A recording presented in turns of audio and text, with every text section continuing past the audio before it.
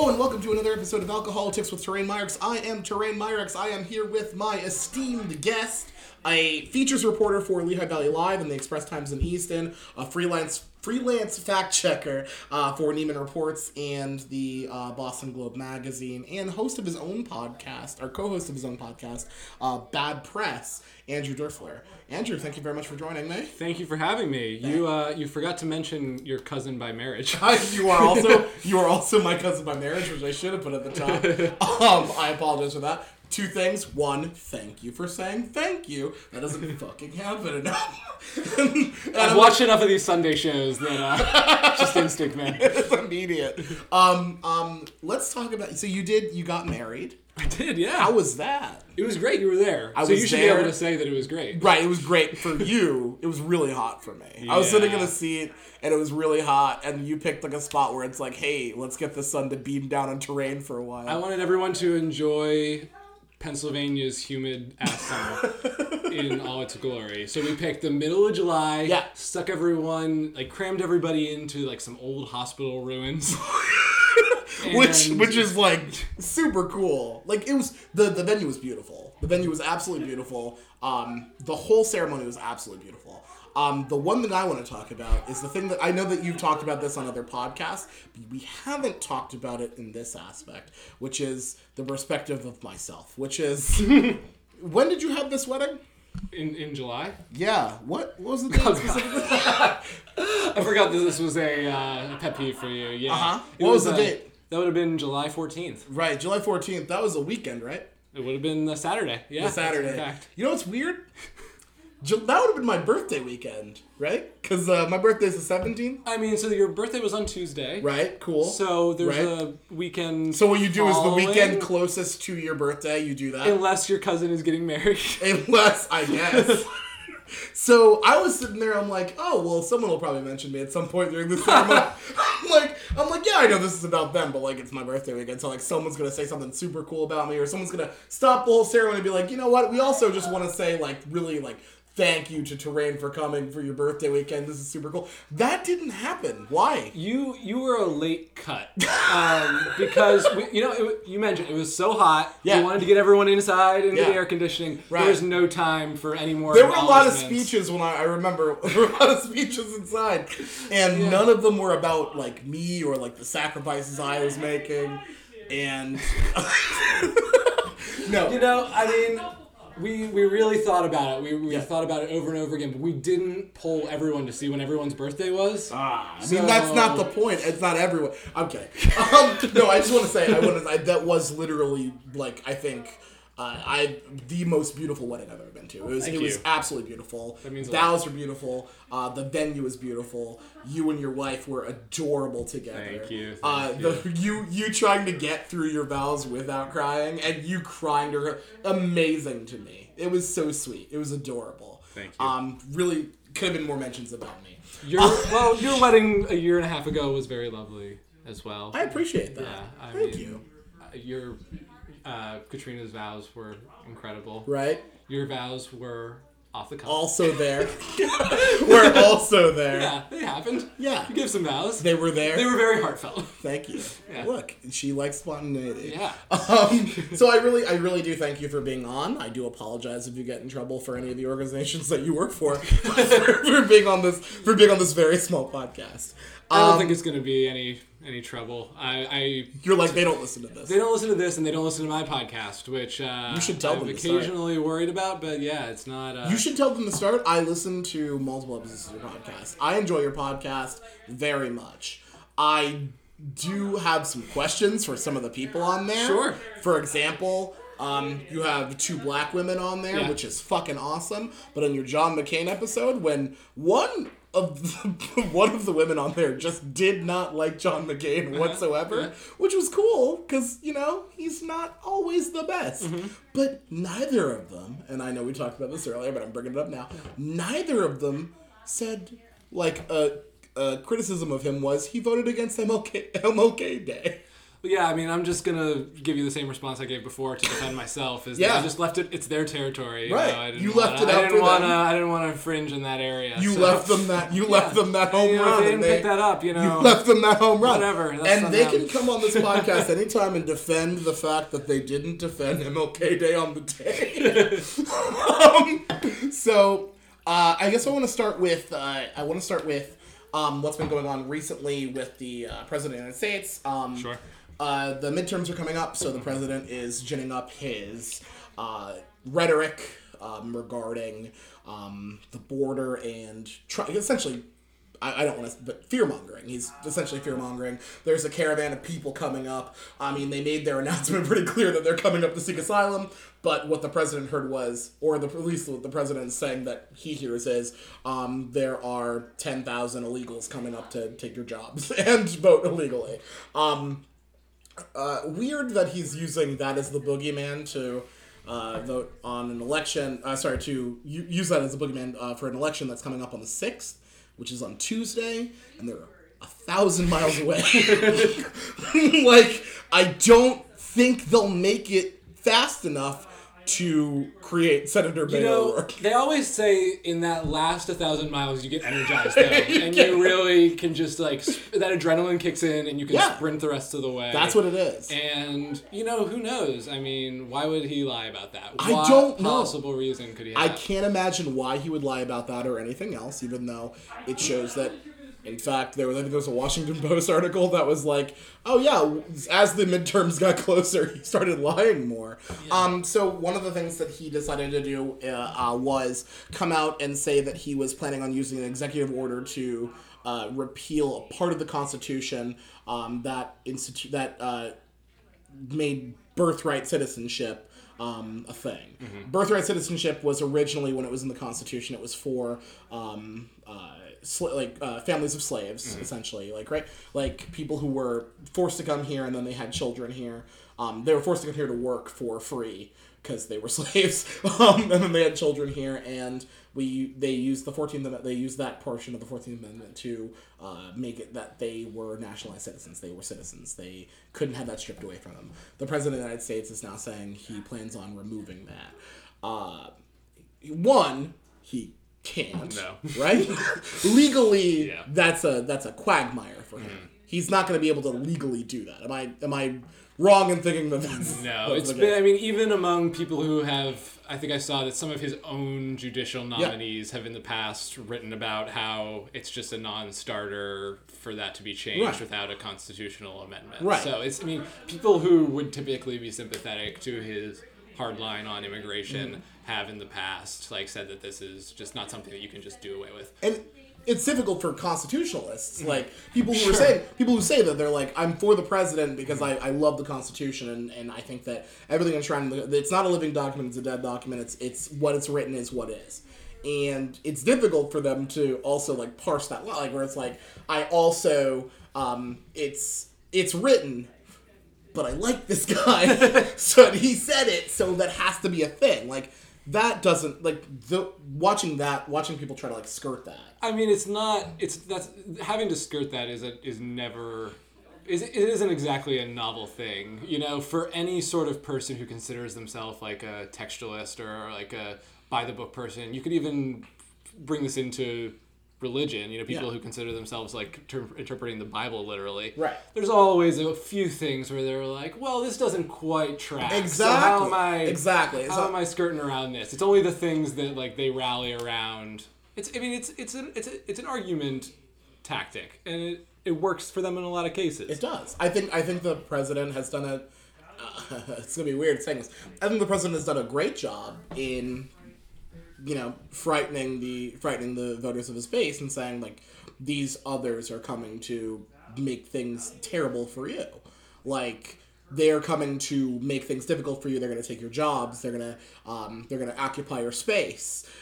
And it's not it's indicative to what he was when he ran, right? He came down the golden escalator. Because he's afraid of stairs. Can't use those stairs. He came down the golden escalator and he's like, listen, Mexico's sending crime. They're sending rapists. And this has been his go-to from the beginning. So it makes sense that, like, in an important election for him, which is the midterms, which he doesn't want to lose power in either the House or the Senate, he's going to use this to kind of like try to make sure he holds on to the realm of power that he has. He doesn't want a check, which Republicans have proven time and time again they will not be a check for the president. I think that's correct. What do you think? Whether the Republicans will be a check for the president? Yeah, could you tell me all the times that Paul Ryan told the president, no, we're not going to do that? You know, he didn't actually say no, but I remember him saying a lot of things negative about the president before he eventually buckled his knees. So, see, I think that's the thing with Paul Ryan, where he's like, oh no, that's not a. Go ahead and do that. We don't agree with. Yeah, you can have that, dude. It's fine. Yeah, like that's what he's doing essentially now. Yeah. I mean, like, and I think that so when Trump came out and said that he's going to end birthright citizenship with an executive order, Paul Ryan's like, no, you can't do that. You can't. That's not a thing. That's not one of the things that are in your power. And Trump was like, you need to focus on keeping a majority in the House. Yeah. Which is unlikely. And I think Trump just immediately, once Paul Ryan said that, I think Trump found his scapegoat. Well, I think that the thing is, I mean, Trump, probably somebody has told him that this is a non-starter in terms of actual long-lasting policy, you know? But that is irrelevant to him. His goal here is just to rile up the base, which to him is ignoring the sort of establishment Republican tactic and instead trying to rile up the base is what he perceives as carrying him to the White House. Yeah. It's what makes him feel good, because when he says things that rile up the base in front of thousands of them, they chant. Yeah, it gives him a warm, fuzzy feeling inside. It's the only solace he has in his day, in his sad, dark days. So whether this matters at all, he just wants to talk about it. He wants it to be a fight. He wants it to be a thing that he can bring up at rallies. Do you think this is going to be like something that, I know that they're doing it as a way to gin up the base to make sure that their voters come out to vote, because Democratic voters are excited for this election. Democratic voters are saying, we are en masse ready to fucking take this House. They're ready to take the Senate. They won't, but they're ready to. They sure want to. They really want to take it. Wouldn't that be nice? But unfortunately, they don't live in the correct state. So like they're absolutely ready to do this. Mm-hmm. Do you think that this is going to translate into more Republican votes, i.e., like the Republican president of the United States is saying, like, they're coming to take your jobs, they're coming to fuck up this election for you. You need to go out and make sure that this doesn't happen. Do you think that this is going to be something that sways Republicans to step out? I'm hesitant to make predictions because many of us were so wrong. Long. In 2016, I will give this story. In 2016, I was certain 100% that Hillary Clinton would win the presidential election. Mm-hmm. I got drunk that night. Yeah. I was drinking wine. Right. In fact, I was drinking Pinot Grigio like I am tonight. And I said, when things started looking bad, I'm like, oh, don't worry, guys. As long as he doesn't win Wisconsin, Michigan, and Pennsylvania, we're fine. You're giving me like Vietnam flashbacks right now. Right. Yeah. And I was wrong then, and I might be wrong now, but I'm still okay with wildly speculating. So, I mean, I don't know if this is going to be the issue that sort of keeps the Republicans from substantial losses. I'm sure that it's riling some people up. I think if they hold on and don't get swept away this time, it's probably going to be more just about the strategic and timing aspects of like which states are up to vote, whose seats are up, rather than any particular issue stemming the blue wave. Yeah, I think it's more about, you know, the Democrats got some tough races in front of them in what typically would have been an opportune time for them to make some headway. Mm-hmm. So right.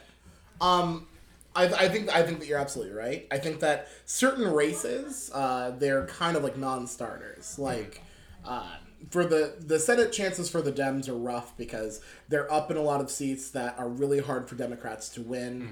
Mm-hmm. They're not up for seats that are gonna be like Democratic pickups. Right. That's hard. That's really hard. It's hard to pick up a Senate seat in Texas. Mm-hmm. It's hard to pick up a Senate seat in Tennessee. And it's sometimes... And in the ones where it's easier, they're playing defense rather than possibly gaining a seat. Yeah, like Bill Nelson's just fighting for his life in Florida. Right. Bill Nelson's fighting for his life in Florida. Mm-hmm. I mean, Bernie Sanders is going to be in close election. No, I'm kidding. So it's really difficult for Democrats to take it this time. Right. So, and I know I'm prefacing something we're going to talk about later, but Democrats are definitely lose the Senate. We're not going to have the majority in the Senate. I don't see it. Like we still don't. But next time. But so the president fear-mongering and like just saying like these people are others and they're out to get you. By the way, before we keep going, I wanted to talk about your beer. because I wanted to start with it, but I completely forgot about it. I was literally trying to make sure I got all your shit right. Sure. And now that I'm here, I'm like, let me talk about There's a few things we forgot to cover on the top. What's one thing you think we forgot on the top? Oh, well, you said it beforehand that you wanted to brag that I'm your first verified on Twitter guest. I did forget that. I think it remember like the euphoria I caught when I was thinking about your wedding and how awesome it was. Literally just made me forget. You're my first verified Twitter guest, which I can attribute solely to no degree of Twitter influence, but only for the fact that I work for a large media organization. Yeah, got it. So you're verified on Twitter. Yeah. I think I might hold the record for fewest followers for a person who's verified on Twitter. Yeah. I'm going to look that record up. Submit it to Guinness, man. By the way, hey Twitter, what's going on, Doug? I'm not verified, and I have a mildly popular locally podcast. He has more followers than I do, yeah. He texted me to complain about that when he found that out. I was pretty fucking pissed. I was pretty angry. So yeah, I have that blue check solely by someone in my company sending out a mass email saying like, hey, if you want to get verified, just send me your Twitter handle. Listen, you and the new starting quarterback for the 49ers have the same thing in common. We'll get him on the pod next. Nick, what are you up to, dog? What are you doing, Nick Mullins? But I also wanted to talk about really quickly your beer because the name is phenomenal. Could you please say what the name is? I'm talking about the name of the specific beer. Yeah, we could do the name of the beer and then the brewery. I'll do both. Okay, so the name of the beer is Hobo Life. Yep. And it is produced by Lord Hobo Brewing Company, who I believe say they're from Woburn now, but they started in Cambridge. I'm a fan because I used to live in Cambridge when I was going to school. That isn't me trying to subtly say I went to Harvard. I did not. I went to Emerson College. You didn't go to Harvard. You went to Harvard. I went to Emerson College, which is for mostly people who didn't get into UCLA or NYU. No, it was a very good school. Don't worry, I went to Bloomsburg University, which is the school that people went to when they also got into Kutztown, but thought, No, I loved Emerson. Anyway, but I lived in Cambridge, and Lord Hobo, before it was a brewing company, was a bar, one of the better beer bars in Cambridge, so I would frequent it. And so they eventually started distributing beers throughout at least the Northeast. I don't know how far they go, but I see them around now. That's pretty cool. I always pick them up when I see them. I'm in. That's pretty cool. That's honestly pretty cool. So yeah, I feel like I'm not drunk enough for this show. Would you like to go get... I'm just going to drink faster, but if you'd like, I can just pause it, and I can make it... Wait, I can pause it, we can make mixed drinks, and we can get fucking down. I've had 2 beers, but also we were playing games for like 4.5 hours. We were playing games a lot. So I was like taking it really easy. But I think I'm going to pick up some steam. That's what I'm talking about. I do nervously drink on podcasts. I'm a nervous sipper, so it hits harder. That's what I like to hear. I also nervously drink on podcasts. I'm not sure if you've listened to any of my solo episodes, but it's just me. Oh, don't. It's just me drinking and being sad and be like, you guys need to fucking vote. I don't think I'm ready for that level of madness. No, you don't. It's not fun. when I'm with people, it's like, oh, this is super fun. Like, let's have a ball. Let's talk about some fun stuff. When I'm by myself, it's like, guys, we're in a fucking systemic nightmare. I don't think we're ever gonna wake from this. Because you have to when you're alone.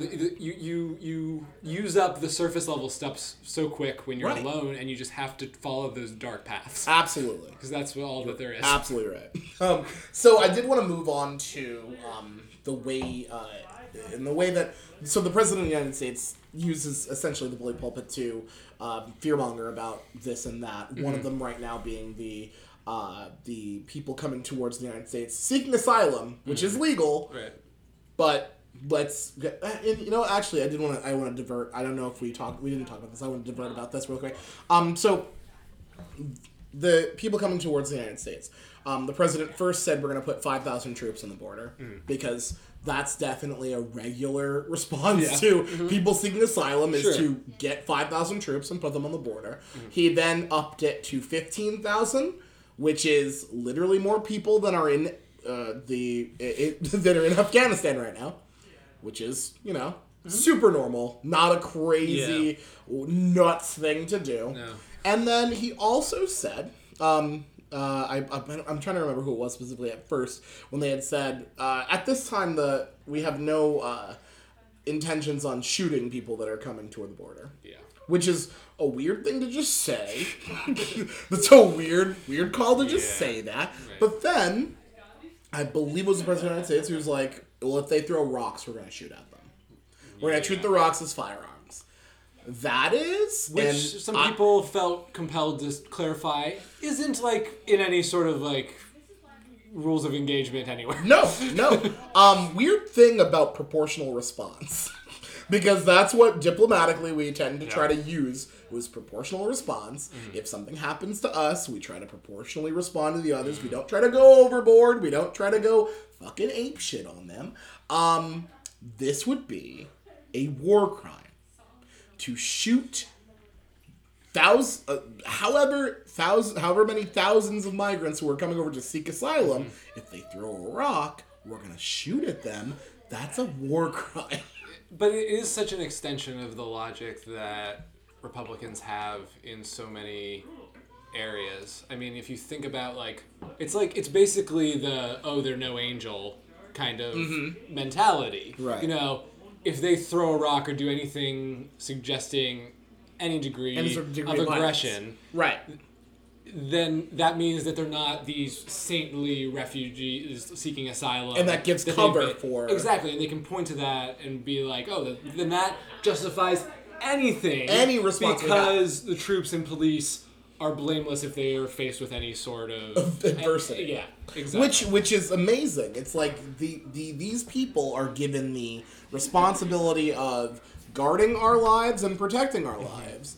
And if they make that step to take someone else's life, that should be scrutinized in every step. And I say scrutinized in the sense that it should be thoroughly looked into. Not like we should, if you do something in a negative capacity, it should be viewed as a negative thing. It's like you said, the same with the police, where we find that, unfortunately, unarmed people, usually unarmed people of color, have horrific consequences for just doing something that was perceived as negative by law enforcement, where that shouldn't be the case, because law enforcement should have the training to be able to respond to the type of behavior that is happening. Yeah. I've seen way too many stories where people of color are killed for little to no reason. Tamir Rice in Ohio, who's just playing with a toy gun. Yeah. Whereas I've seen a lot of stories on the other side of the coin, where people got away with the nonsense that they're doing, which is, sometimes horrific things that they're doing, and sometimes it's just the ridiculously violent behavior that's they're in that state where they're just kind of doing that behavior, and they're able to be talked down, and there's no issue there, and we can figure this out, and they tend to not be people of color.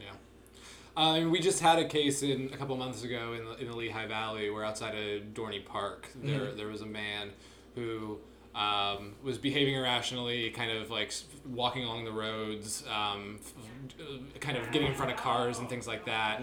And a police officer approached and shot him while he was showing no signs of any sort of deadly threat whatsoever. Right. And I think it shows, this is kind of a tangent, but it does show that there has been a little bit of a sea change in sort of talking about these issues, that officer was charged with voluntary manslaughter. Yeah. So, I mean, it's interesting that we're starting to scrutinize these things in a way that's bringing about some different results than you would have expected. The tide is turning. Yeah. It's just sad that people have to die for that to happen. Yeah. Absolutely. By the way, this is a comedy podcast.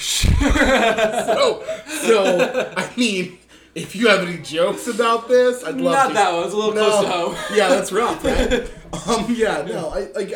I do this all the time. Yeah. Where I'm like, anytime. I mean, we can't have a podcast about politics these days without going down some dark roads. Without going down that dark road, because unfortunately we're in we've been in very dark times for a while. Even, with the previous president, the president before that, the president before that, we've been constantly doing this, where we see someone as other, or we see someone as a threat, and it's a huge negative reaction. But yeah, there's no levity and stuff like that. Unfortunately, there's no levity in it. Which, I mean, I do have jokes for this next topic. Okay, let's do it. Let's get into it. So I did want to talk about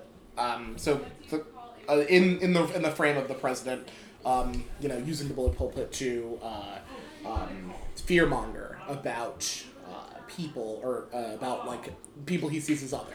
You're going to talk about how I'm the enemy of the people, aren't you? I did want to talk about how you were the enemy of the people. Is that where you were going, or 100%? Thank you for preempting me. Why are you in the liberal media the enemy of the people? I know that you just want to undermine Trump, and you don't acknowledge any of his accomplishments, and you hate him. Why?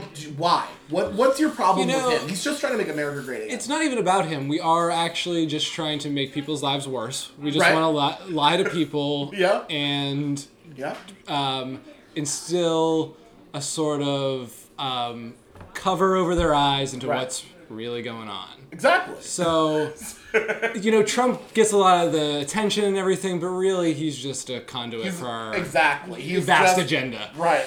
He's a pawn in your game. I get it. Exactly. So I do think that it's frightening the way that the president of the United States uses his disdain of the media, which literally is the only reason he has notoriety in the fucking first place. He wouldn't have any notoriety if people didn't talk to him, if media figures didn't talk to him. And honestly, this is a criticism I have of media figures. Why the fuck were they talking to him in the first place? He literally used fake names to get name recognition. Are you talking about in the last couple of years, or when he first started? Yeah, I mean, well, also the last couple of years, but when he first started, literally the last couple of years, he's literally been the guy who is like, I'm gonna run for president, and then doesn't. Yeah. But before that, he was, I'm the guy who uses pseudonyms to tell stories about how I fuck famous people. Yeah, I mean, the thing is, when it's tricky to get to the bottom of it, but... Is it? Well...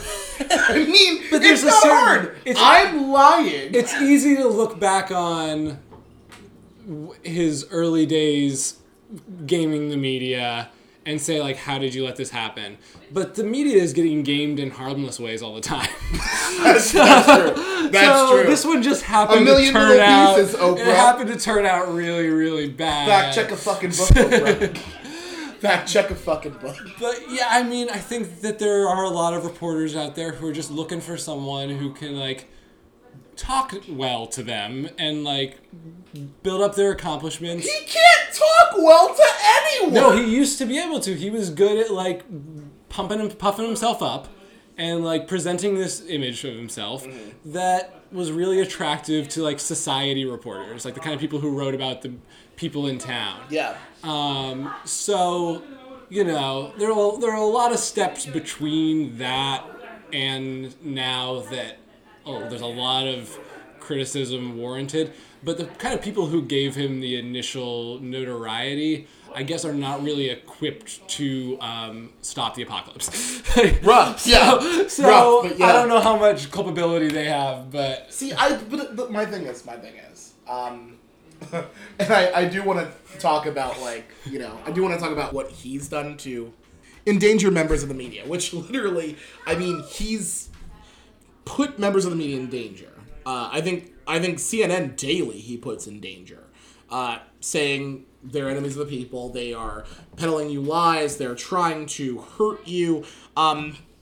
We have the bombing suspect who sent bombs to, was it like 12 prominent members, like either Democrats or Trump critics, and then CNN, where they sent bombs to them, and then we had the right wing at that point where, like, I don't know who could have done this or what their motivation would be.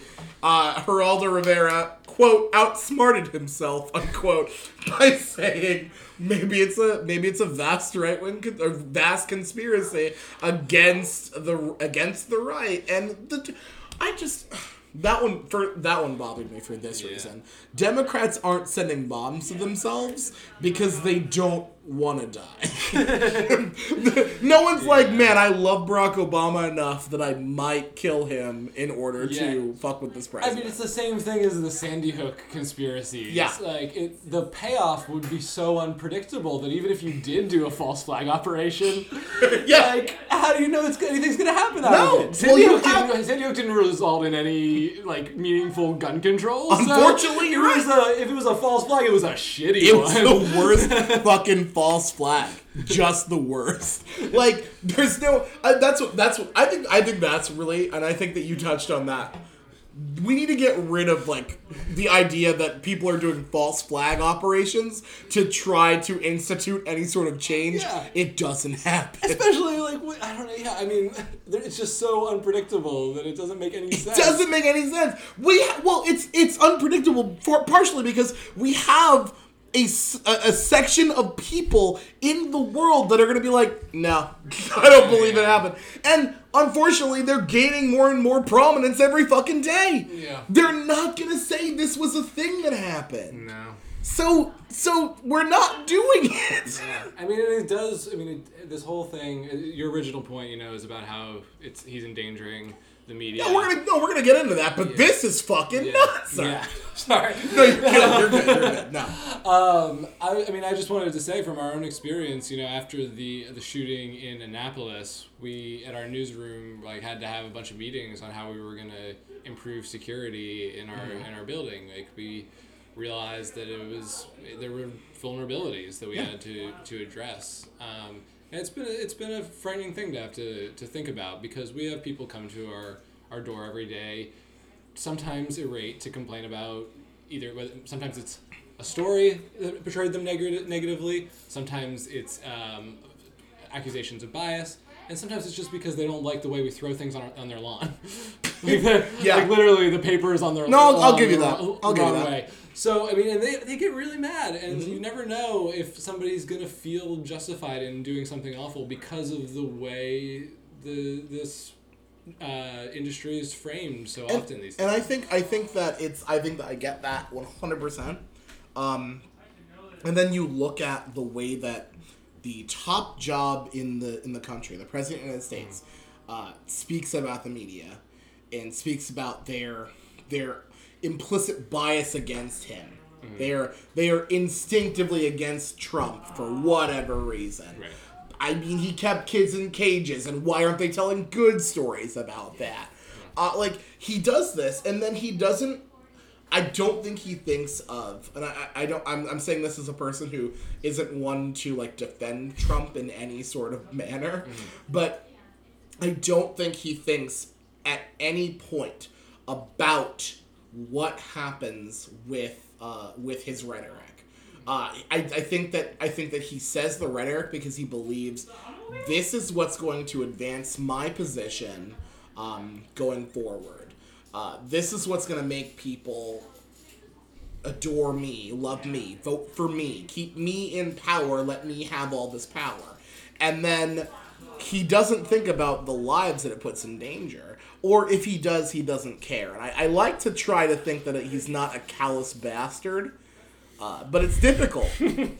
It's difficult when it's hard to think that someone who's like, oh, listen, I know that it was Nazis versus not Nazis, but they're bad people on both sides. It's hard for me to, like, say, like, this person's not a callous fucking monster. I literally think he just doesn't think about it. But isn't that a form of callousness? Yes, it is. It is. I would agree with you insofar as I don't think he's trying to incite a shooting at CNN or whatever.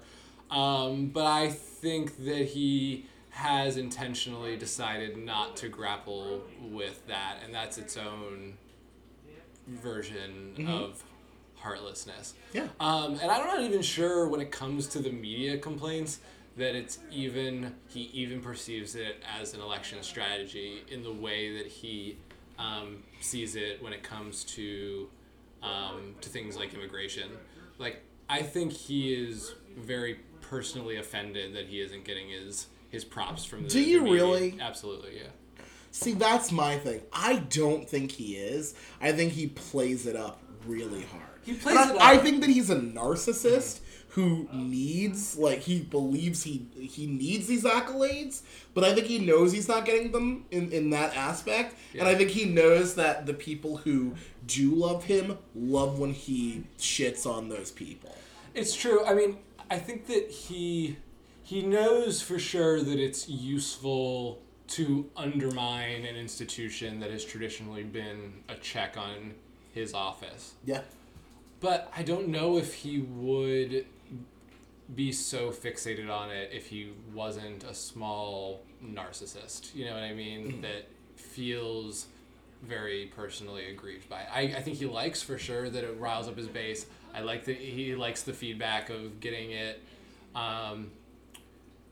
getting those cheers and those boos at CNN and everything like that. But I don't know. I think so much of what he does is often motivated by personal slights. I wanted to mention a specific moment. So we know of the killing of Jamal Khashoggi, a Washington Post reporter who was killed in the Saudi consulate in Turkey. This to me is just unbelievable. We have the President of the United States, who literally, this is not a hard move. It's not hard. This isn't hard. I could do this, and I would be a terrible president. Well, I mean, sorry, go ahead. I'll let you finish your thought. So, the President of the United States, obviously, he has dealings in this specific region, mm-hmm. So he's not quick to condemn anything that happens there. I get that. It also, when this happened, it brought into question the way he treats media figures in the United States, which I think is a very important question that was brought up. Mm-hmm. Like, why is this something that happens, and why are we allowing it to happen? But we'll move on. He went to a campaign rally in Montana for a Republican representative. Mm-hmm. Because it's Montana. That said, go John Tester, go John Tester. So Republican representative in Montana, Greg Gianforte. Mm-hmm. He was elected after he had an altercation with a reporter, and the reporter asked him questions he did not want to answer. He had the gall to ask about healthcare, I think it was. Oh, yeah, it was gross. I can't believe he asked that fucking question. Yeah, that's disgusting. So what happened was Gianforte body slammed the reporter, breaking his glasses and creating the saddest audio I've ever heard, which was you broke my glasses. Which is awful. Yeah. But it's like on the fucking Lord of the Flies or something like that. You got Piggy. Yeah, literally, this fucking bully just broke my fucking glasses. And Donald Trump went to a campaign rally after the death of a Washington Post reporter and had the gall to be like, you don't want to get body slammed by this guy.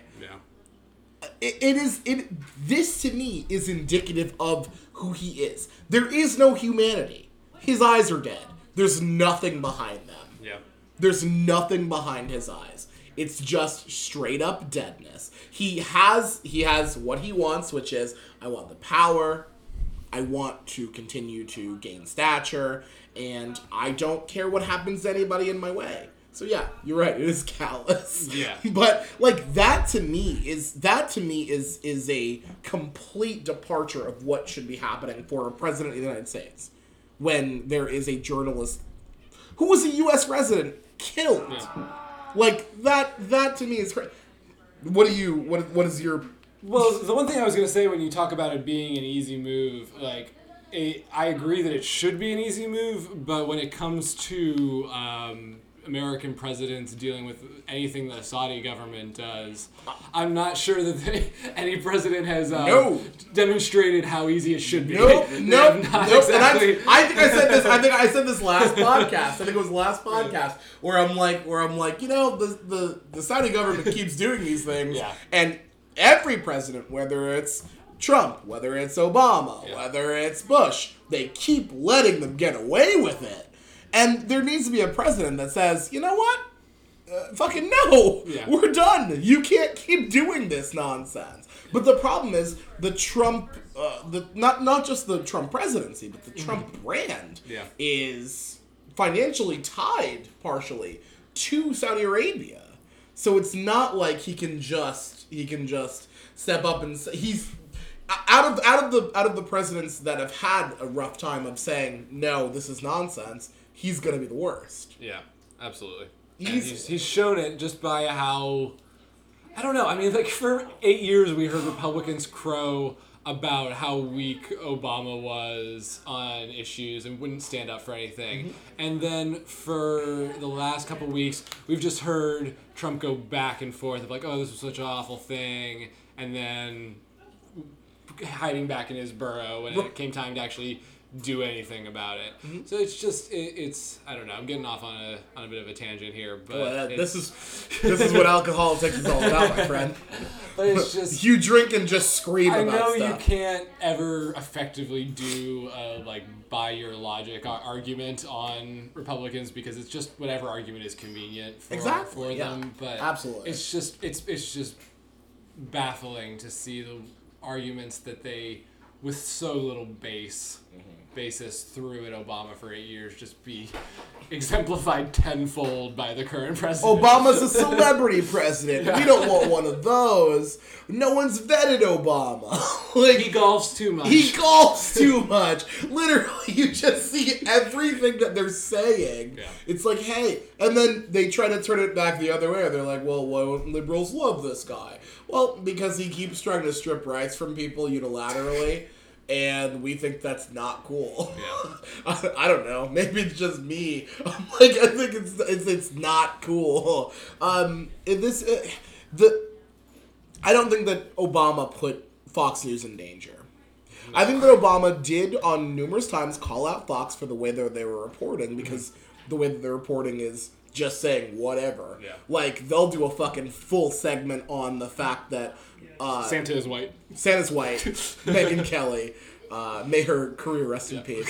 But yeah, they'll do a full segment on they'll do a full segment on the fact that the president of the United States wore a tan suit, and that's gross, and I can't believe that. Also, terrorist fist jab. What's going on there? But what an era we lived through. But terrorist fist jab. But that was fucking nuts. Terrorist fist jab was crazy. But But when it comes to the current president of the United States and his capitulation with the Saudis on Khashoggi, and the fact that Jared Kushner and MBS, Mohammed bin Salam, which I know, Arista, shut the fuck up, which they're in the same WhatsApp group. They're in a WhatsApp group together. Like, that shit's, that's not a thing we need to talk about. Like, Chris Wallace he's so cool. MBS is so cool. He's super cool. He's super cool. He was on the cover of Time. You remember that? Yeah. Thanks, Time. Which is gonna, we'll give me 1 second. We're gonna get to our next fucking topic. But this is just the thing that happens, and it's bonkers to me. It's absolutely bonkers when Chris Wallace is like, "Oh, well, I have a problem with the fact." He was on Colbert. I watched this clip today. He had a problem with the fact that that the Washington Post put in their headline about when they caught the suspect for the bombings. The person who sent the bombs. They're not bombings because no bombs went off. Right. Because he's not a good bomber. But like when they send a new idea for a listicle: 5 shittiest bombers. Yeah, hear that, BuzzFeed? Anyway, but when he sent those, Chris Wallace, host of Fox News Sunday, had a problem with Washington Post because they put in their headline that the bomber was a Trump fanatic. Well, he said that that's not important, and that's not something that needs to, that shouldn't be in the headline. It could be in the article, but not in the headline. I think it needs to be in the fucking headline. I think that it should be in the headline when you're talking about the president who is okay with Nazis. Some of them, because some of them are good people. Like, when he's okay with attacks against media figures. When he's okay with demonizing immigrant families. When he's okay with calling out a POW, like John McCain saying, "I like people who haven't been captured." When he's okay with putting children in cages. This should be the guy that's called out. And if someone does something in his name, that should be in the headline. I think that's very important. Absolutely. Thank you for affirming my beliefs. No, I just was in awe of your rant. No, that's what happens. I'm so sorry. No, it's okay. Sometimes what happens is I get really upset. Yeah. And then no reason to be. Literally, honestly, my solo episodes, it's just, I get upset and there's no one around to check me. Yeah, I felt like I got a glimpse of it right there. I was like, okay, so this is what this is like. Oh, yeah. I don't want to do that. That's sad. But, it's kind of remarkable that he's turned the fact that, he told so many lies, said so many outlandish things, and did so many things to... that were considered beyond the pale, and that were thus reported by the media, has turned the fact that he is a uniquely awful figure in our political landscape into not the fact that he is uniquely awful, but that there must be a conspiracy against him by the media. There has it's the only reason they would be reporting about all these terrible things he does. I mean, listen, all he does is say exactly how he feels out loud. There has to be some sort of issue with that. It's not him, it's us. We're doing it. Yeah. Because we keep saying, the things he says. Yeah. There's got to be something about him that just, gets under the media's skin. It's not because we're just reporting the shit that he says. I don't know what it is. I mean, I don't know when Katy Tur from NBC, when she had the issue where someone threatened her life and said that they hope she gets raped. Yeah. It's got to be something she said. I feel like it's got to be something she said. It couldn't have been him. Yeah. It couldn't have been him egging on people to threaten journalists who don't agree with Trump or don't constantly... Tucker Carlson never gets threatened. I mean, Tucker Carlson doesn't. Sean Hannity doesn't. What? are they doing differently? They're just being journalists. The media should be getting to the bottom of that. Why aren't they getting That's what they should be spending their reporting time on. I did want to move on real quick too. Yeah, I did want to move to just the media in we are in election season. Yeah. The media is straight up on those horse races. Oh yeah. That's what they do. Sorry, my bad. You have a job in the media. That's what you do. That's what I do. Yeah. It's what you do. I should clarify for everything I've said here, I am not a political reporter by any stretch of the imagination. What are you talking about? That's the only reason I had you on. Okay. Well, are you not a political expert? Are you not? Do you want to talk about Succession? No, continue. I'm sorry, I didn't mean to cut you off. No, you're good. No. I just wanted to say that. Because I don't know shit about Succession. Horse races. Gotcha. No, let's go. So, the media loves to talk about horse races. Yeah. Sorry, you love to talk about horse races. Who's up and who's down? Yeah. They're close. Let's keep doing. What is going on with the media?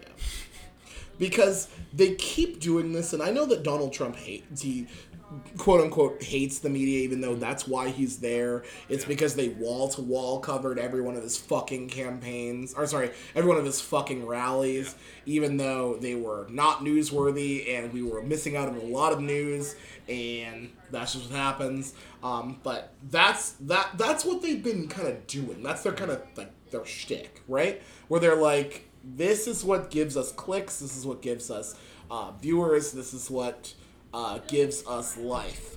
And I think there needs to be something else. Unfortunately, we don't have the free media that we used to have, where there was just the news that was reported, and it wasn't advertiser based. Now that it's been advertiser based for a very long time, but before it was advertiser based, it wasn't this. Weird is the only word to use. What are you thinking of? Like, when was it normal to you? I don't know. I think I know that Cronkite used to do fluff pieces so that he can go after really dangerous people.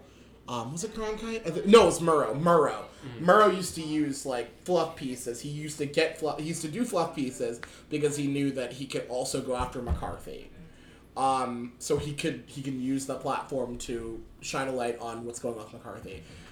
I'd say before, when we had media established that was, just straight news. I don't remember when. I wish I had a year. I wish I had a year because I know that this existed, but I don't have a year. I don't want to get too much into the history of media, but please do. Honestly, that's exactly what I'd like. The mid 20th century up to the internet boom was a pretty rare time in media's history, where the advent of mass media in terms of national newspapers, TV news, was trying to instill this idea of objectivity because they were trying to reach as many people as possible. Yeah. Before mass media was a thing, vast majority of papers were driven ideologically, and I think we're starting to see how rare that and how much of an exception that mid 20th, late 20th century model was, and how it existed mainly because the model was to just get to everyone rather than appeal to this demographic with so this is where this whole view from nowhere came from. I think we're starting to see, with so many new publications on the internet with different models and different perspectives, a next chapter that isn't necessarily, this is not necessarily in the grand scheme of media the divergence. The previous mode was sort of the exception. I don't know if that speaks to what you were. I thought you were going to say old media, which I loved. I thought you were like old media. We're new media, baby. We're on those websites, dog. I mean, I technically still work for a newspaper organization. Yeah, so you actually you dabble in the realm of old media and new media. Yeah, it's true. So I don't know. That was a little bit of I'm not sure what you're saying. I think that advertisement. But did Cronkite not have advertisers? I think he was on did. TV. But Cronkite also smoked on air, and I disagree with that. I feel like media in modern times tends to not. They tend to follow what they want the story to be rather than what the story is. And I mean, this is probably anybody, but they follow what is going to get them the most highlights, clicks, views. I'm trying to just generalize that term. Yeah.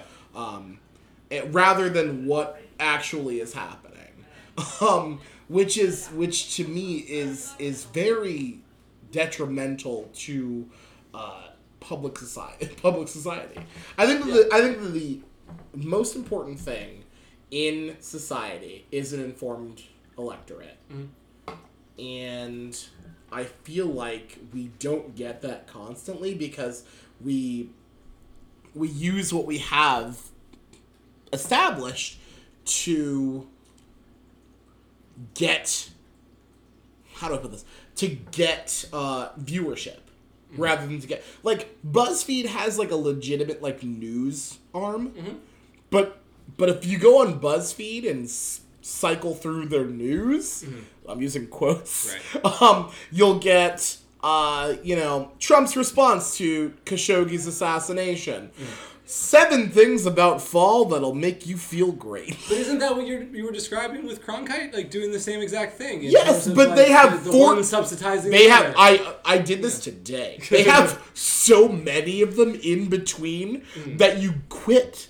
That I quit. Yeah. With BuzzFeed, man, I guess BuzzFeed's not going to be a sponsor. But with BuzzFeed, I quit. I can't sit and cycle through all that nonsense before I get to the actual shit that they're talking about. Well, then you don't read BuzzFeed. I mean, I don't want to defend BuzzFeed. There's a lot of bullshit, and there's a lot of ways that BuzzFeed has changed the media around. Tell me 6 ways. Is the 4th way going to surprise me? But I guarantee you that every serious news organization is having this conversation because they need those clicks and they need those eyeballs to survive. It's unfortunate, and I get that. That's 100% true. So, and it does produce a lot of things that are not, in terms of informing the electorate, not necessarily always the best use of. Not necessarily, or just not. Not. I can see if there was like a story that was like, this might not matter, but it might matter. I just am constantly saying shit that just doesn't matter. And we look at the 2016 election cycle. Donald Trump, he literally was the story. Mm-hmm. Donald Trump shouldn't have been the Republican nominee. Donald Trump shouldn't have been the president. But Donald Trump had the star power for some fucking reason. I don't get it. He was the host of The Apprentice, a show I never watched. And Celebrity Apprentice. I don't know if it's like just me that didn't care to watch him fire Meatloaf. I don't know what it was. But like, he had that angle. So media outlets, including, and this isn't just Fox, which I think, I'm not going to put words in your mouth, but I think a lot of people, including myself, agree that they are a goddamn garbage organization. They put wall-to-wall coverage of what he had going on. CNN literally is trying to, course correct themselves by having a lot of people criticize the president when really they're part of the reason the president is here today. They had this. They used their platform to be like, let's all watch this because it's gonna get us views. And then when people viewed it and went, I love what he's saying, even though he keeps saying a billion things that I mean, he doesn't believe. Like, they use that. And when he became president, they're like, oh, well, we need to make sure we have an informed media, an informed electorate that doesn't let things like this happen. They did this. I do believe that Donald Trump is the media president. Like, he's the president that what happens when media is not checked in what's going on there. They're the fourth estate, and they didn't use that. Yeah, I mean, I think that the media absolutely was instrumental in Trump's Trump's rise, his rise in becoming president of the former United States. The former United States. Yeah. They are absolutely culpable in a lot of the things that have happened.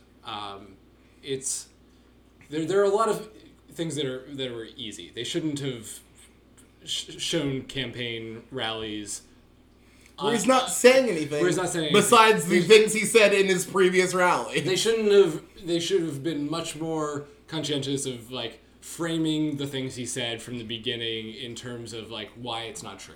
But at the same time, I mean, I think that a lot of people take this sort of absolutist tack where they suggest that it should have been easy for the media to just like tune him out, or just like if they just ignored him, he would have gone away. I don't think he should be ignored because it's a story. Yeah, and that's what I'm saying is that like there's a lot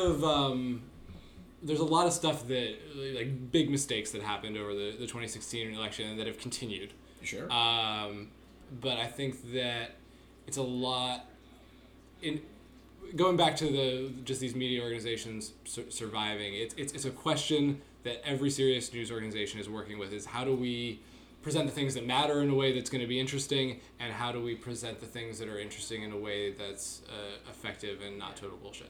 So it's a conversation that people are having, and they're failing a lot at it. Mm-hmm. But it is a really brand new media landscape after things were warring for a couple decades in terms of like, this was the news, they were where you got the news, they were comfortable. Yeah. So now it's just, there's a lot of chickens running around with their heads cut off, trying to figure out how to even survive, and then along comes this thing that is absolutely a boon for their revenue, and they have to grapple with the effects of how this could impact the fucking country. Yeah. And I know that this is me being a bullshit idealist. Mm-hmm. I'm a bullshit idealist. Yeah. But that should be question one. Yeah. For a media organization. Yeah. Number one should be, is this going to help the electorate? I think what happened is I watched too much of the newsroom. So Aaron Sorkin taught me. Yeah. Aaron Sorkin taught me that the main question is this going to be a helpful thing for the electorate to learn? When do they need to learn it? Do they need to learn it now? How can we deliver it to them in a non-biased way? Yeah, I mean, you can't... The thing is, these days, you just can't... You have to have that frame in mind of the most important stuff for the electorate to know, but it's not a strategy to survive. Not as a news organization. Right. So you're gonna. I mean, right, but yes, and that's my problem. I think that what I'm saying is Alcoholics is a pro-nationalized media organization. Wait, no. Like I would like to know how there's a possibility that we can get a media that literally just covers stories that are important for the electorate to know, without throwing in like things that are obvious, like obviously pro whatever, what have you. Like, I know that people say that, MSNBC and Fox are the same. They're not. But people say that they are. Because MSNBC is like, hey, Hugh Hewitt, you have a job. And they're like, Joe Scarborough, remember you're a Republican congressman from Florida, right? Get on the fucking TV. And they're like, hey, don't. Well, like, I can't. I understand that like people pick what they think is right? People pick their media. Mm-hmm. People pick their reality, essentially. And honestly, we live in an age where we're allowed to pick our reality. Mm-hmm. So people who feel that they've been wronged by the government because minorities are taking over and they feel like their voice is silenced, they pick Fox. And people who feel like the right is running amok and we need to get back to, like liberal, strong liberal, they pick. Well, they used to pick MSNBC, but then they hired Hugh Hewitt, and I feel like we need like that. I don't want to say center because I'm not I'm a person. I've said numerous times I'm a liberal, but I feel like there needs to be that like unbiased. Just here's the story. What do you think? I mean, those things are out there. We're talking about this. Where? Well, hold on. I was talking about these things. Give me some sites. I just want to know. They don't get attention. They're not big because I know. Talk about PBS NewsHour. PBS NewsHour doesn't get shit. You're right. Yeah, but you're right. They're just telling the news because PBS is public broadcasting. Well, but there are other examples. I mean, there are small papers throughout the country. NPR, also public. Yeah. So there are examples of this, but they're not the ones that have the influence because they're not the ones that are grabbing the eyeballs. So you can't just expect the one that follows this idealistic, centrist, or totally objective way to gain the influence because it's shown that it hasn't happened. And then I also would like along with that because I do agree. I agree. It's hard for that. Mm-hmm. I would like when people would just openly say, "Here's what I am." Like, once again, I'm a newsroom utopianist. Yeah. I would like for someone to say, here is what I believe. Mm-hmm. Up front, I will tell you, these are the things I believe in. Now, let me give you the news. I'll give you this story. I'll give you this belief I have. And then you can follow it or not. But here's what's going on with me. I don't think there's enough of that at all. Like, I know that Fox, I think they stopped with their fair and balanced fucking slogan that they had, which was nonsense in the beginning because it's not fair and balanced. It's, hey guys, we're doing wall-to-wall right-wing nonsense, except for at 4 because Shep Smith is on. like that's what's happening with them. And MSNBC is like, I think MSNBC does a good job because they literally say, they said the liberals say that they're liberals. Mm-hmm. Maddow says that she's a liberal. O'Donnell said he's a liberal. He wrote for The West Wing. I love Sorkin.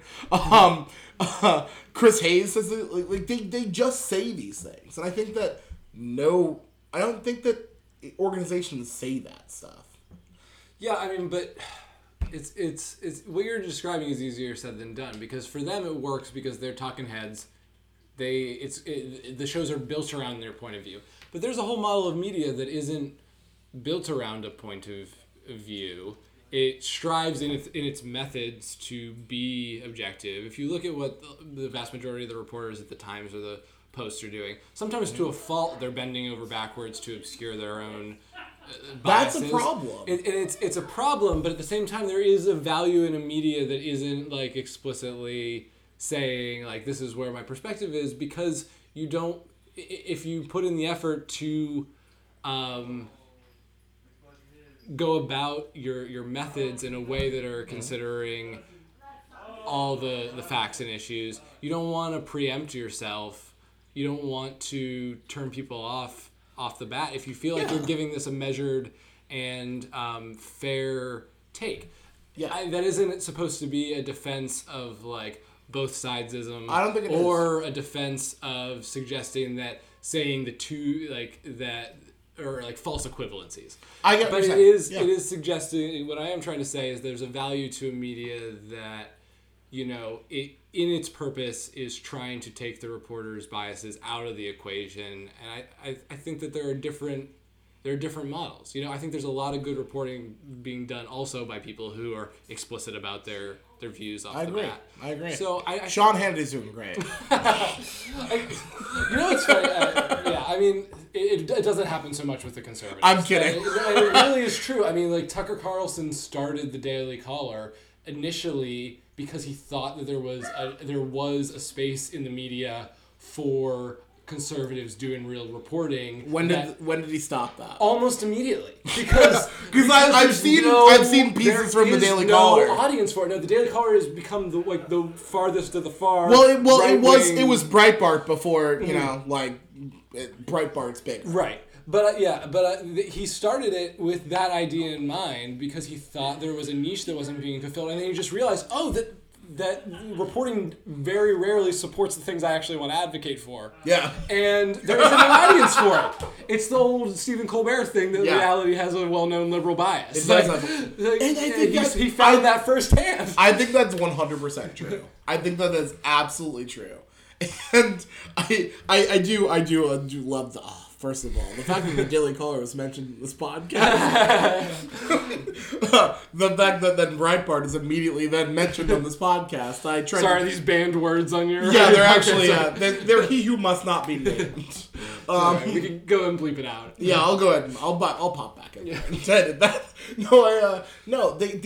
These organizations that they do that. And I'll say this with liberal organizations. There's this one site like Raw Story.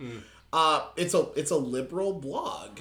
And honestly, when I look at it sometimes I'm like, Jesus, stop. Yeah. You're doing the things that I say the other side does, but you're doing them for me, and it's not helpful. I agree with you. I literally look at liberal sites and I'm like, this is not helpful. For the electorate, stop it. Yeah. I think the Trump has broken liberals' brains in such a way that they are freshly susceptible to grifts in a way that they weren't as much as conservatives before. In terms of media grifts. I'm not saying that liberals never got scammed by email scam or whatever. But right. In terms a lot of liberals love Herbalife. Yeah. But there was so much legitimate, serious media that was fulfilling the needs for liberals that they never had to look to the grifts for comfort and for sustenance and for reassurance that their viewpoint was right. But Trump has so destroyed their brains, so even undermined their own trust in a lot of cases of big organizations like the Times and the Post or CNN. Yeah. That because they see them as culpable in bringing down Hillary Clinton as well. I sure do. Yeah, it's a fair point. That they are now... Also you, James Comey, where are you at? But they are now freshly, reaching for these things that are trying to, appeal to their base instincts in a way that they weren't always. Mm-hmm. Yeah. I think that our media can do a lot better. For sure.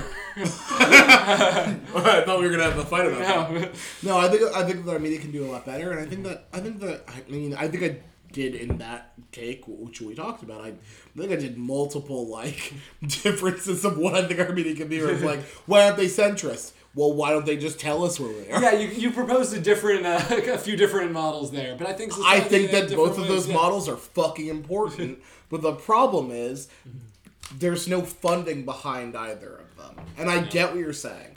You're not gonna have a completely unbiased media that just says what is happening and lets the electorate pick.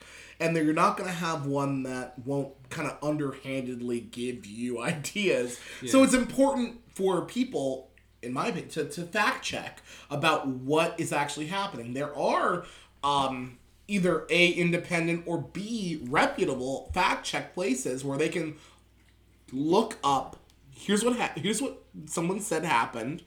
Did this happen? Did it happen in the way that they said it happened? Mm-hmm. And I think that's super important for people to actually take the time to look at, what they said. For example, Hillary Clinton went on TV. She went on TV recently. She did this super fun thing where someone had asked her a question about what a person said about when we go high. Sorry, when they go low, we kick them. Yeah. Would have been Eric Holder. You and I know that it was Eric Holder. Oh, sorry. You and I know that it was Eric Holder. The person that was interviewing thought it might be Cory Booker. Oh, okay. So the person that was interviewing them said, "Oh, hey, Cory Booker said this," and so Hillary Clinton, in her desperate attempts to be, personable, said, and I hate this. She's like, "Oh yeah," when they said that Cory Booker said that, she's like, "It was actually Eric Holder," and then she said, "I know they all look alike." Yeah. Rough, right? Yeah, not the first time she's had a thing in her appearances where she uncomfortably decided to use a super fun, great joke. Yeah. Super great joke that went over everybody's head. I guess it was technically de Blasio, the one I'm thinking of. Oh yeah, the CPT. Yeah, exactly. Yeah. But it was at an event for her. Yeah, it was an event for her. I think that one was scripted. Yeah. Oh yeah, definitely. And it still didn't sound good. Also, while I'm here, I just want to take stop and do a quick segment called "Hey Hillary, Stop It." Hey, Hill, it's me, Terrain. Voted for you in the primary. Voted for you in the election. In the general. Stop making black people jokes, Doc. Stop it. We don't want you to do that anymore. Want to know why? It's not working. You're not coming off as a human. You're coming off as a crazy racist robot. And we can't have that anymore. So stop it. All right. We're going to move on to our next topic. You were going somewhere before. There was dude, I don't even know. Moving towards. I don't know. It doesn't matter. Literally, none of it matters. It never matters. I have this podcast. It's fun. We don't worry about if I'm moving towards a topic or not. I wanted to talk about, you sent me some awesome articles. Yeah. One of which I read partially because I'd already read some of it before, and it pissed me the fuck off. And then we're going to talk about we're going to talk about the one you sent me that I did read. Okay. Regarding voter suppression. Do you want to set it up? So yeah, there was an op-ed in the New York Times recently by, I believe it was Josie Duffy Rice, and it was about the ways in which people are prosecuting people, mostly black people, across the country for minor offenses. I hesitate to even call them offenses, but when it comes to assisting people with voting in ways that the authorities have deemed illegitimate or illegal. Yeah. And it was making the point that basically in these cases, the goal is to create the perception that voting is something risky in these populations. Yeah. That they want black people to think voting is something that is carrying with it like a danger. If I do this, there's a possibility that I'm going to get in a significant amount of trouble. Right. And so some of the cases that they gave was a woman carrying already sealed ballots to a mailbox. There was a woman who was a volunteer, and she was there was a first-time voter who didn't know how to use the machines. The woman helped her out, just to show her how to do it. Never said that who she should vote for, told her to pick her own choices and everything like that. Right. But because the first-time voter wasn't disabled, didn't have a disability, that this was untoward. What were some of the other examples? I mean, those two should be enough to show you. Yeah, no, that's enough to show me. Yeah. Like, and I do love that it started. The article immediately started. It was like, hey, by the way, Brian Kemp is the Secretary of State of Georgia, who he is also the candidate for governor in Georgia. Mm-hmm. Which my literal first question is, hey, why is Brian Kemp still the Secretary of State in Georgia? What shouldn't that be? To me, that should be an immediate I'm resigning because I'm running for the governorship of the state.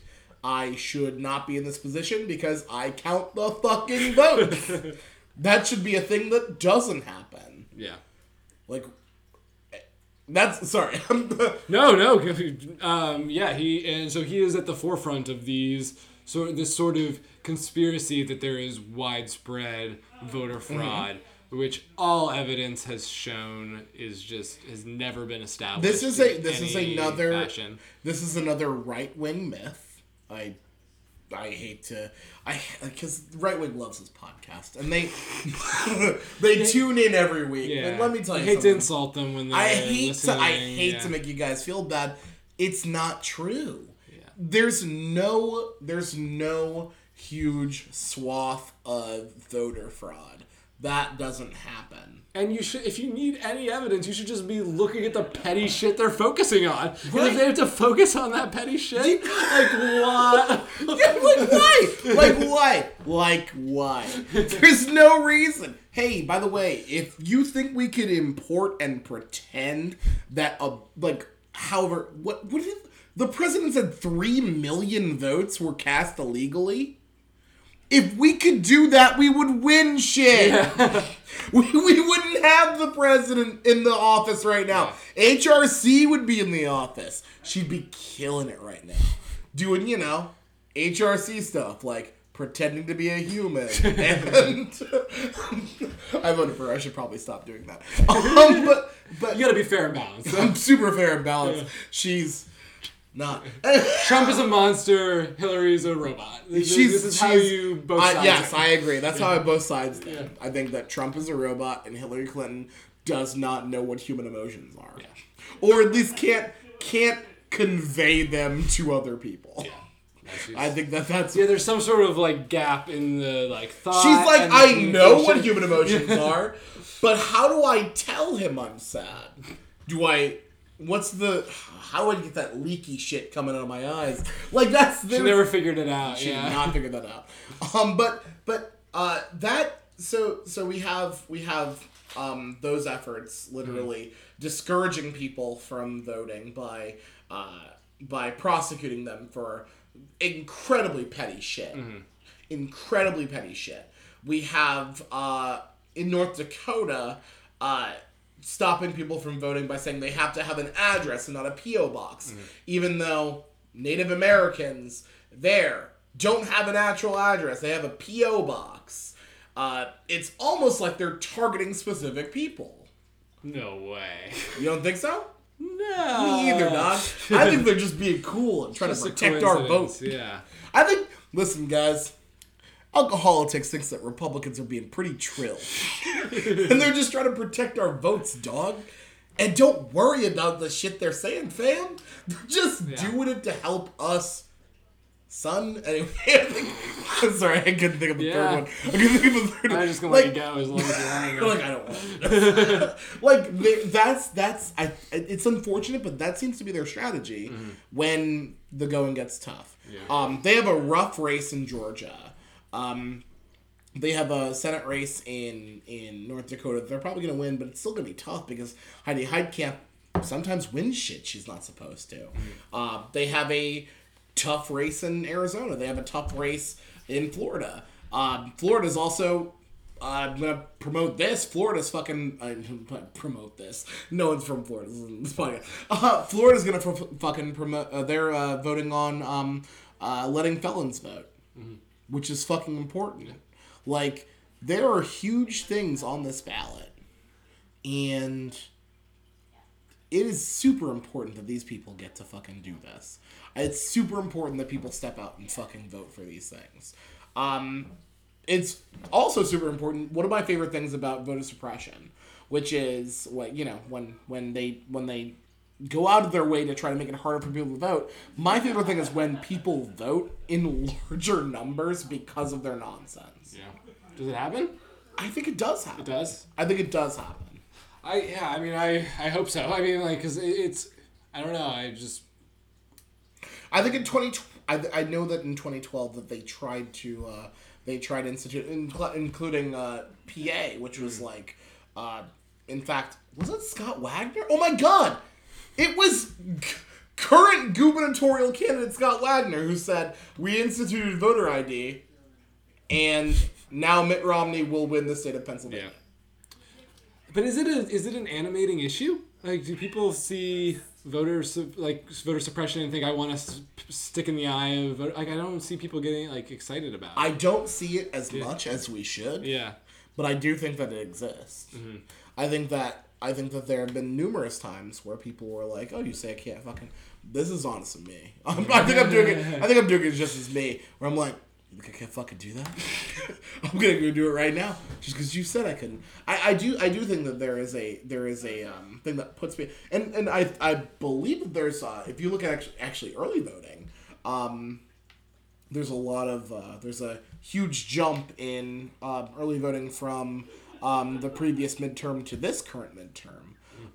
That said, is it because they originally were unable to vote? I don't necessarily think so, but I think that it's definitely a factor in people stepping up and voting.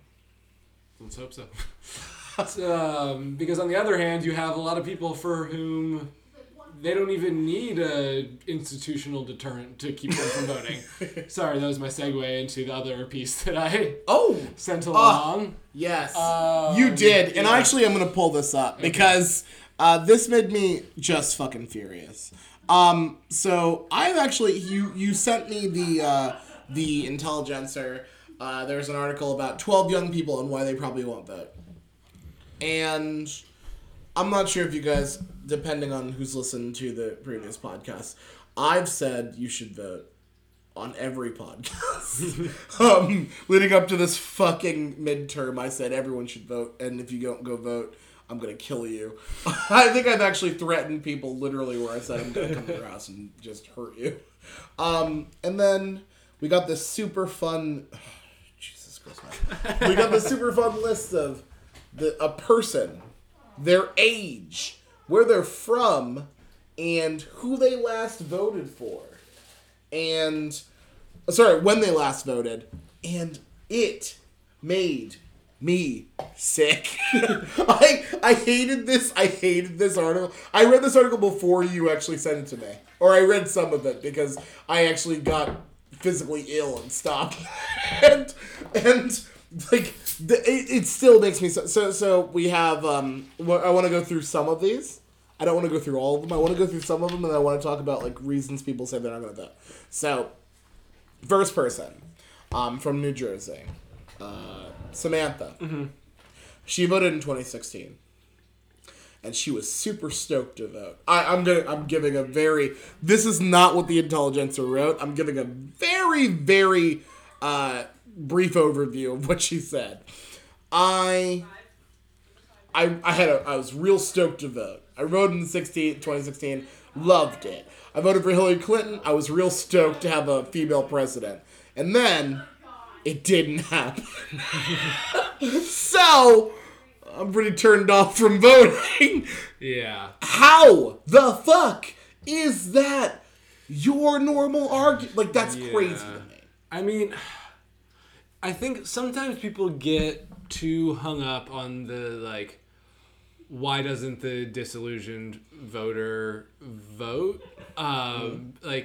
Because it's a losing battle to suggest, oh, you should vote if you don't want to vote for these two candidates. But she was a ardent Hillary supporter. Yeah. She obviously cares. You love this! And and somehow that just disappeared with the fact when it became more urgent. Mm-hmm. It's super urgent, so absolutely not. There was one person on here who I don't remember who specifically it was. They were like, you know what? Neither of the parties really give me what I want. So I'm not voting for either of them. Fine. Hey, step your ass out and run. What are you doing? I don't accept a reason to not vote. The fact that there's not 100% voter turnout, to me, is complete bullshit. I will say this. Election day should be a national holiday. Mm-hmm. You should be able to... you shouldn't have to work that day. You should be able to go and vote whenever you want to. Mm-hmm. Oregon has a great system where they do mail-in ballots, and their fucking voter turnout is phenomenal. And they've been doing this for like 20 years. This shouldn't be a... You can also get a text alert to make sure that your vote was counted. This shouldn't be a problem. Yeah. But it is still, right? In America. Yeah. The place that seems to pretend that we're the best democracy in the world. Yeah. Why is this such an issue with us? It's hard to put your finger on, but I do think that there are a lot of reasons why, like as you said, we haven't made it easy to vote. In a lot of cases for a lot of people. The people profiled in this story, on the other hand... Fucking these people. Do you have a specific person in this? Okay, the guy that was my least favorite was the guy who teaches at CUNY. He teaches? I don't think he's like a full professor or anything. I don't think he is either, because he didn't fucking vote. Yeah, I mean, my thing about him was he seems to be coming up with, like, doing a lot of philosophizing to justify him not voting. Like, it seems to be he doesn't agree with the whole system. He doesn't agree with the act of voting in general. System? What specific system? The democratic system? You know, I think you'd have to ask him. I would love to. But he literally says, a lot of questions. For a while, I thought it was an immoral act to vote. I have a lot of questions for Thomas.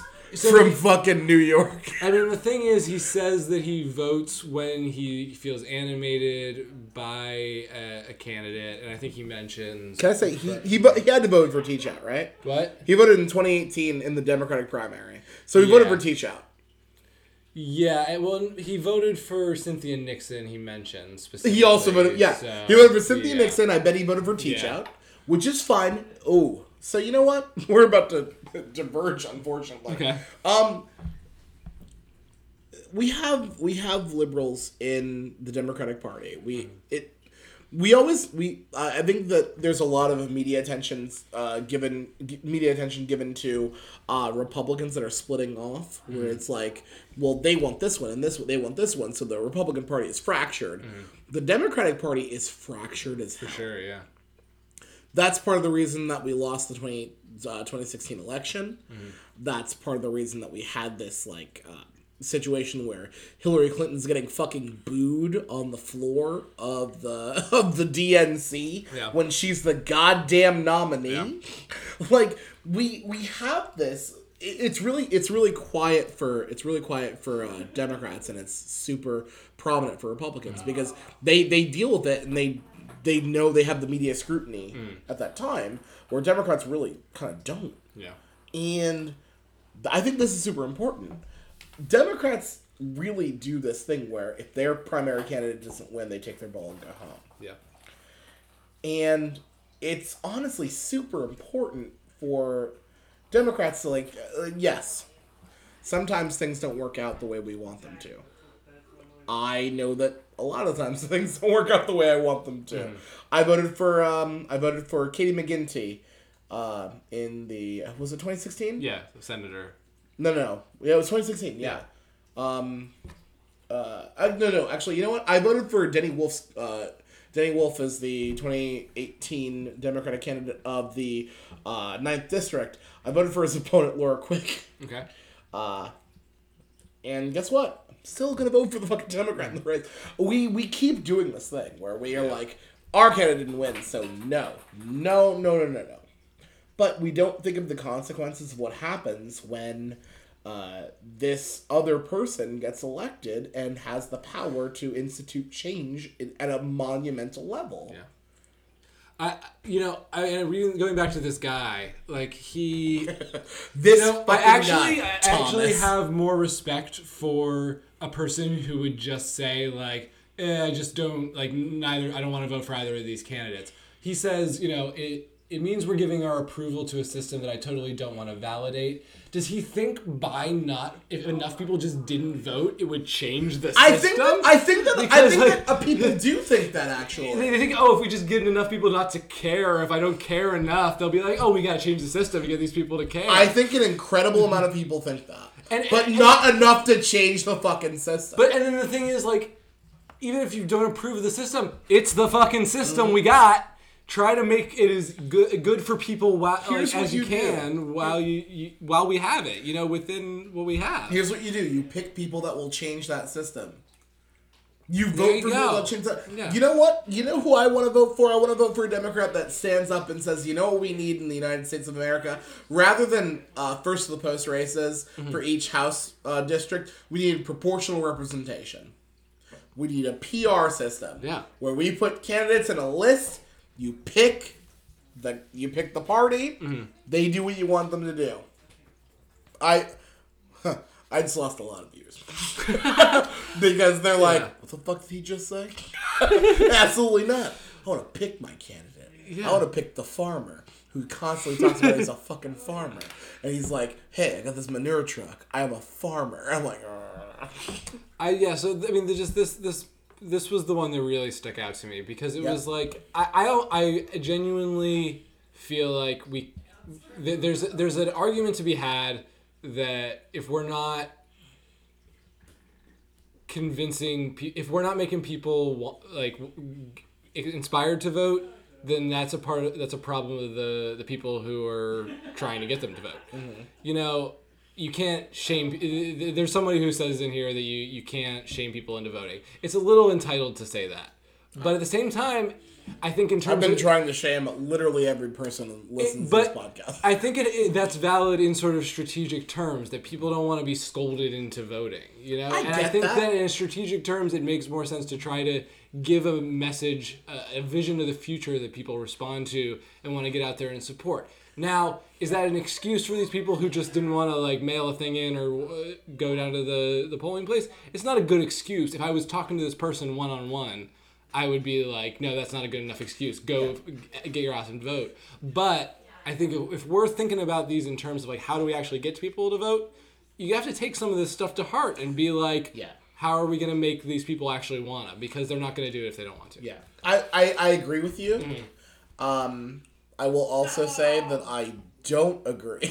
Well, yeah. I get what you're saying. You're absolutely right. Mm-hmm. You're absolutely right. We can't just scold people into voting, which is what I've been trying to do for a very long time. Where I will scold you, I will shame you, I will just straight destroy you.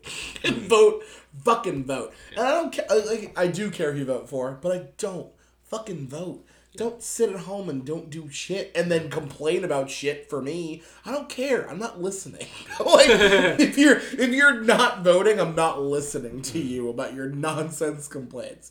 But I think you're absolutely right that there are definitely people that are like disillusioned with the prospect of like, these are the people that I have to vote for. Right. This is the situation that I'm in, so I have to follow this situation. I don't think that's necessarily what should be the case. However, you're in the system that you're in. Mm-hmm. So how do you change the system that you're in? You change the system from within. Yeah.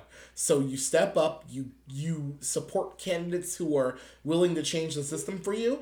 And if they're not, you give a good reason as to why you're not voting for them. You're like, you know what?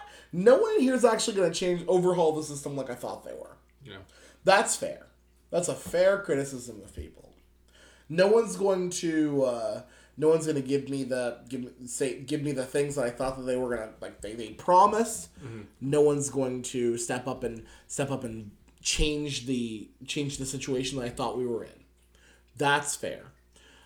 When people are just like, it's Tuesday, my leg hurts. I'm tired, and I know that we're gonna go for. I know that my fucking district is going for Dan Muser, the guy who doesn't live in the district.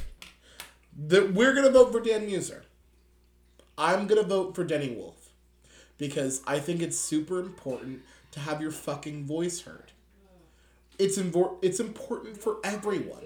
And I know that a lot of people just seem to not get how important casting a ballot is. But that is a fundamental part of being a citizen of the United States. And it's, to wrap it back around to the other piece, it's a fundamental part that a lot of people are kept from doing. Mm-hmm. And a lot of people are threatened for doing. And so, I mean, if all you gotta do is walk down to the post office, then you should savor that. Bus filled with minorities removed from that bus in Georgia because they were gonna go cast a ballot. this is the thing. These are the things that happen to people who are trying to exercise their fucking civic duty. Yeah. This is a constant thing that happens. And I one, Brian Kemp shouldn't be the fucking Secretary of State in Georgia, where he's like, hey, you know what my job is? Counting these fucking votes. Counting these fucking votes. It is bonkers to me. Like, the level that people go to try to stop people from voting. Yeah. The Jim Crow era shit that they try to pull up. Yeah. Like, I'm waiting for when someone's like, there's a poll tax now. I mean, isn't in so many cases voter ID just another form of a poll tax? Because voter ID disproportionately affects minorities. It disproportionately affects minorities. It in areas where they're possibly going to change the status quo. Mm-hmm. And that happens in an upsetting amount where you're like, this is nonsense. This is not something that should happen. But we live in here. And you usually try to end on a laugh? Yeah, you know me. You know how much I love jokes on this comedy podcast. Our world's a nightmare. And yeah. I didn't. You know what? I was gonna say. Never mind. No, please. No. Do you have something? No. Okay. I really thought you had something. Yeah. I will end it on this. Please, for the love of God, go vote. Like, you have the right to do so. Why not? What is the negative to this? The worst thing that can happen is your opponent wins. Mm-hmm. You still got to cast a vote. You still got to have a say in the democracy. There's no negative to this. To me. Do you have a negative? No. I thought you were like, you know what? By the way, guys, no, I was my face, bullshit. My face was the guy makes a good point. That was my face. That was what I was trying to say. Guy makes a good point. I want to end on the midterms. We didn't do the midterms yet? No, dog. Oh God, there's more. One more and we're done. I promise. How long have you been going, man? I don't know. Don't worry about it. What's your longest episode? I think it got close to 2 hours. We're close to 2 hours, man. We're not. Yes, we are. We're not. I we promise absolutely you. are. We are currently at 1 hour and 40 shit. We're close. All right, one real quick topic, and then we're done. Okay. I promise. Yeah. Midterms. Super quick. Yeah, all of them. We're gonna run down race by race. Super quick. Senate. According to 538. Republicans have an 83.4% chance of winning that Senate. So, Democrats, relax, you're not getting that. House, however, 85.9% chance of winning that House. Keep in mind that HuffPost gave a 98% chance of Clinton winning the presidency. Now I know that Nate Silver attacked HuffPost for that. Yeah. He's pretty upset. What district do you live in? Me? Yes. I don't know the name of it. I know that. What number is Susan Wild and. You have Susan Wild? Yeah, freshly. Susan Wild 7. Yeah. So yeah, this is a newly created district. I guess most of them all are. Of them. Yeah. We had the districts were redrawn because they were completely unfair. Yep. And they were completely biased towards Republicans. Yeah, and this was very apparent in the Lehigh Valley, where the region known to everyone as the Lehigh Valley just snaked around the liberal enclave of Easton.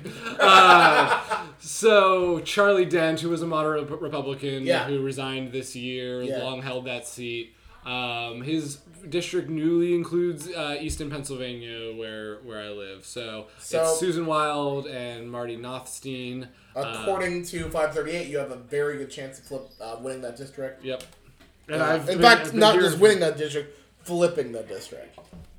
So Susan Wild actually has a great slogan, which I see every day on my way to work because I pass by her Easton campaign office. Is it better than "I'm a fucking farmer, vote for me"? No, it's not better than that. But it is, there should be a wild woman in the house. There we go. Yeah. There we go.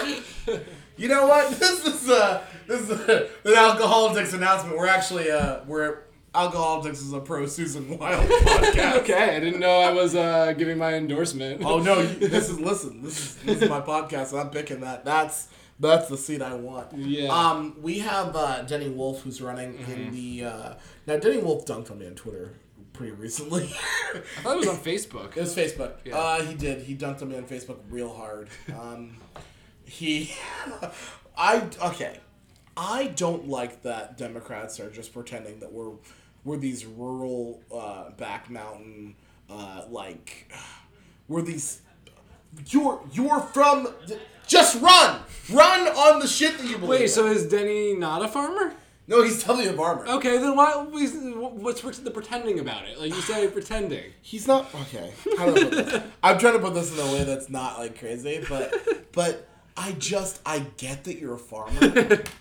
You don't have to tell me every 5 minutes you're a farmer. I actually got a Denny Wolf mailer, which literally was just like, I'm a farmer from Millville. I've been a farmer for this long, and my family's been farmers. And I read how many times he put farmer in there, and I legitimately was like, I might not vote on it. I just couldn't deal with it. I'm actually just kind of jealous. But in a firmly Republican district, that's fair to say that this is like the ninth. What else are you gonna do? Like you can't talk I about know issues. what else you're gonna do, but here we go, and this is what I'm talking about. Yeah. Well, let's go back to talking about how we're tailoring things to our audience. Yeah. And how we did the media conversation. I don't like that we're just tailoring this is what we're going to do and it's going to work out for me. That's politics though. I know it's politics. It's cynical, but bullshit. it's true. It's bullshit. You want to run on your fucking ideas. I think that his ideas are great. I think you should govern on your ideas. You should run on what it takes to win. Really? Yeah. Really? Yeah. So, wait. Are you... See, I disagree strongly. I think that you should... I think that this is important for... I think that people should be a well-educated electorate so that they don't let this nonsense happen. But I think that you should be able to say, here are the things that I believe in. Here's what my plans are. That's what happened that's what was 2016. It was one person saying, here's what my plans are. I have a 42-point plan to change this. Here are my points.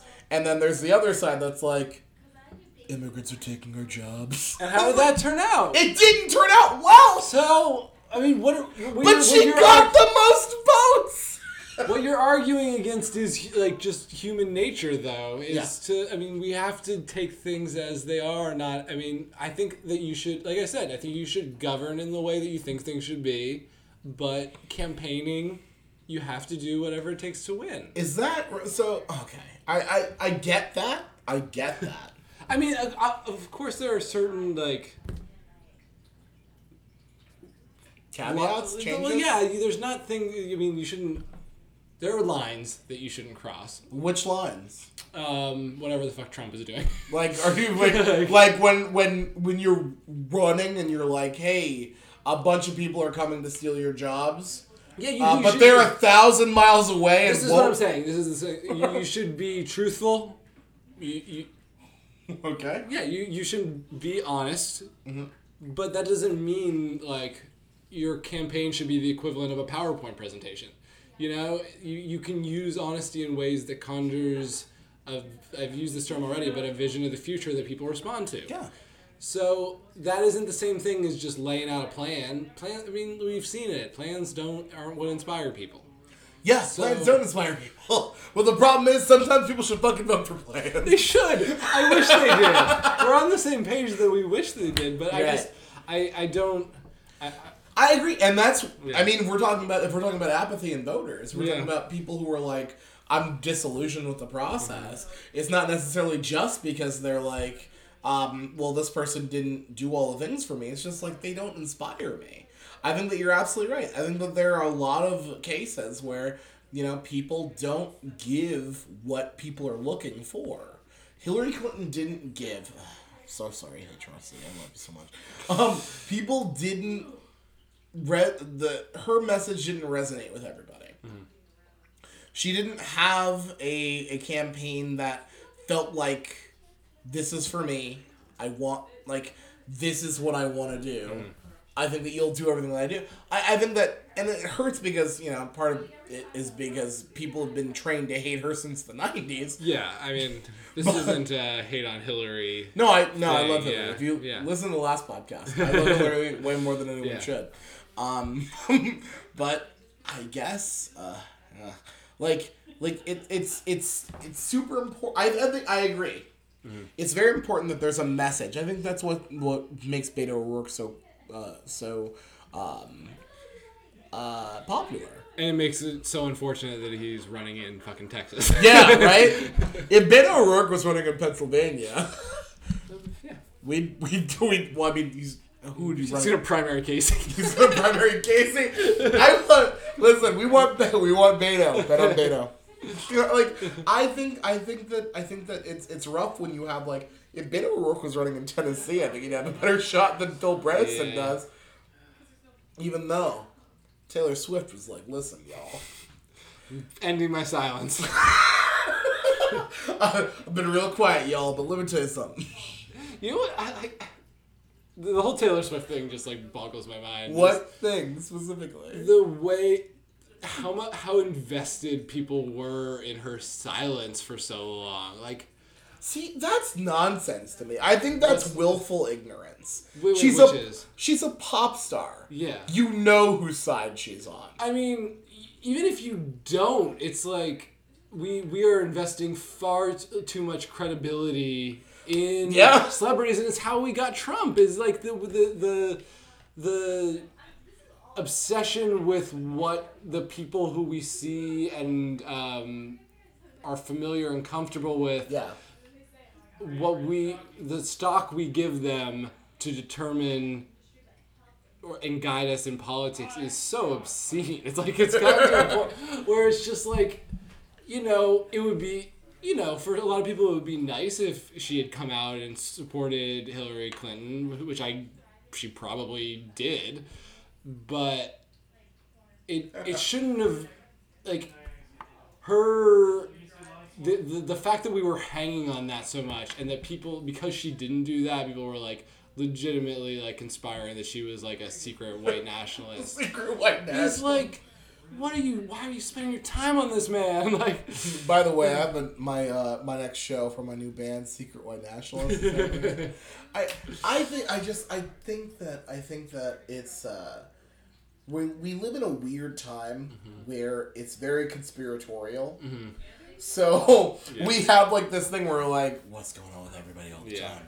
And if anyone does anything kind of in a way that we're this isn't. Mm-hmm. We immediately jump on that conspiracy bandwagon. People, I've listened to liberals tell me weird things that Trump is definitely doing.